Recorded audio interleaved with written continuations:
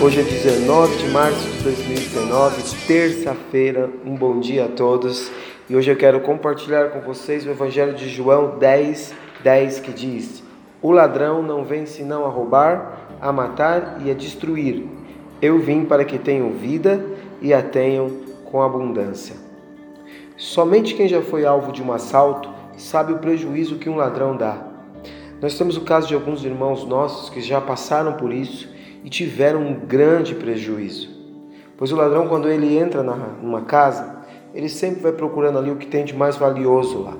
Joias, dinheiro, aparelhos eletrônicos, são os alvos que muitas vezes as pessoas lutaram tanto para conseguir e ali num instante se perde. E Jesus chama o nosso adversário de ladrão, que vem para matar, roubar e destruir.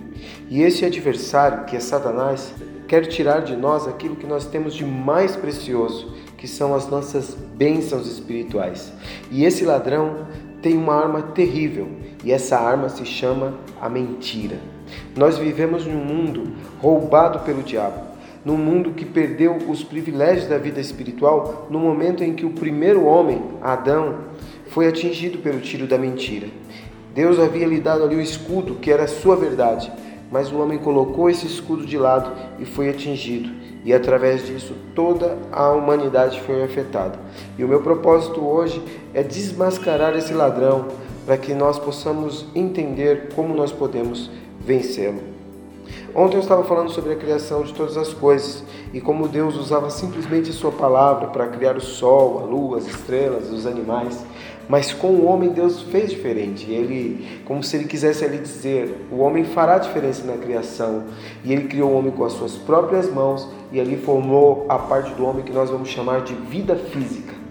E depois ele sopra nas narinas do homem o seu espírito e ele dá ao homem a vida espiritual.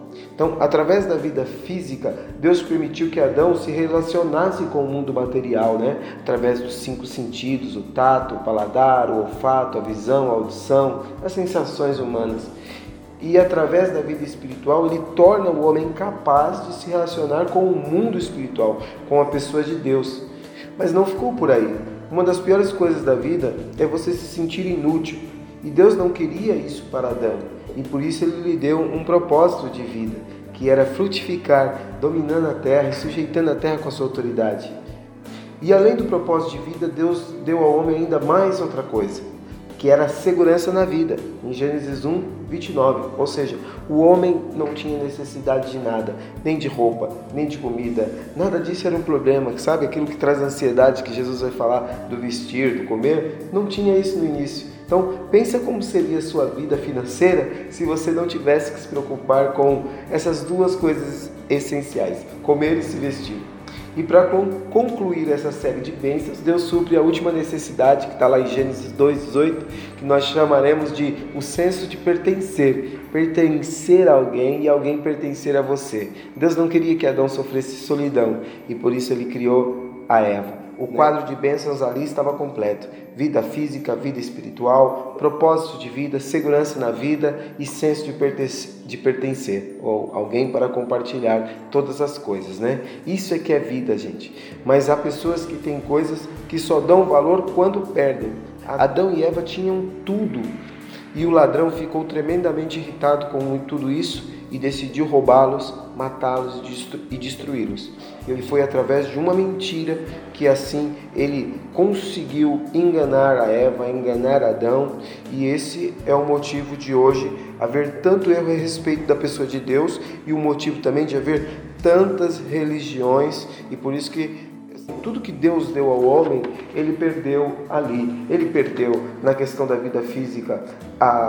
Começou o processo de morte física. Na questão da vida espiritual, houve uma morte espiritual e houve uma separação entre o homem e Deus. O propósito da vida do homem começou a se desvirtuar, porque agora o homem não vai mais dominar, não vai mais frutificar, mas ele vai ter que lutar, trabalhar, buscar para si, para viver apenas para si, e assim começa a questão do egoísmo. A segurança na vida deu lugar a sentimentos negativos, tipo incerteza, medo próprio Deus. Adão sentiu isso ao descobrir que ele estava nu e se escondeu de Deus. E o senso de pertencer deu lugar ao egoísmo, o senso de possuir. Mas João 10:10 é maravilhoso porque ele não diz apenas que o diabo veio para matar, roubar e destruir. Jesus veio para desfazer as obras do diabo. Ele disse: eu vim para te trazer vida e vida com abundância. Jesus pode restituir tudo o que foi devorado pelo diabo. Talvez ele tenha te roubado. Talvez ele tenha roubado a sua alegria. Talvez ele tenha roubado a tua paz. Talvez ele tenha roubado até a tua vontade de viver e você tenha andado sem esperança. E o diabo fica dizendo para você: não tem mais jeito, Jesus não liga para você, ninguém liga para você. Você escuta vozes e pensa que isso vem de você, mas não vem não. Isso vem do diabo e é mentira. Não deixe que a mentira do diabo faça você perder o que é teu por herança. Conhecereis a verdade e a verdade vos libertará. Conheça hoje quem você é como filho de Deus. Jesus disse: eu vim para que você tenha vida e tenha com abundância. Não é um tipo de vida qualquer, mas é vida de qualidade. É vida que tem propósito. É vida física, é vida espiritual, é senso de pertencer. Você pertence a Deus e você pertence aos seus irmãos também. Eles pertencem a você. E ainda que haja problemas, ainda que haja lutas, não dá para perder a qualidade quando você tem Jesus.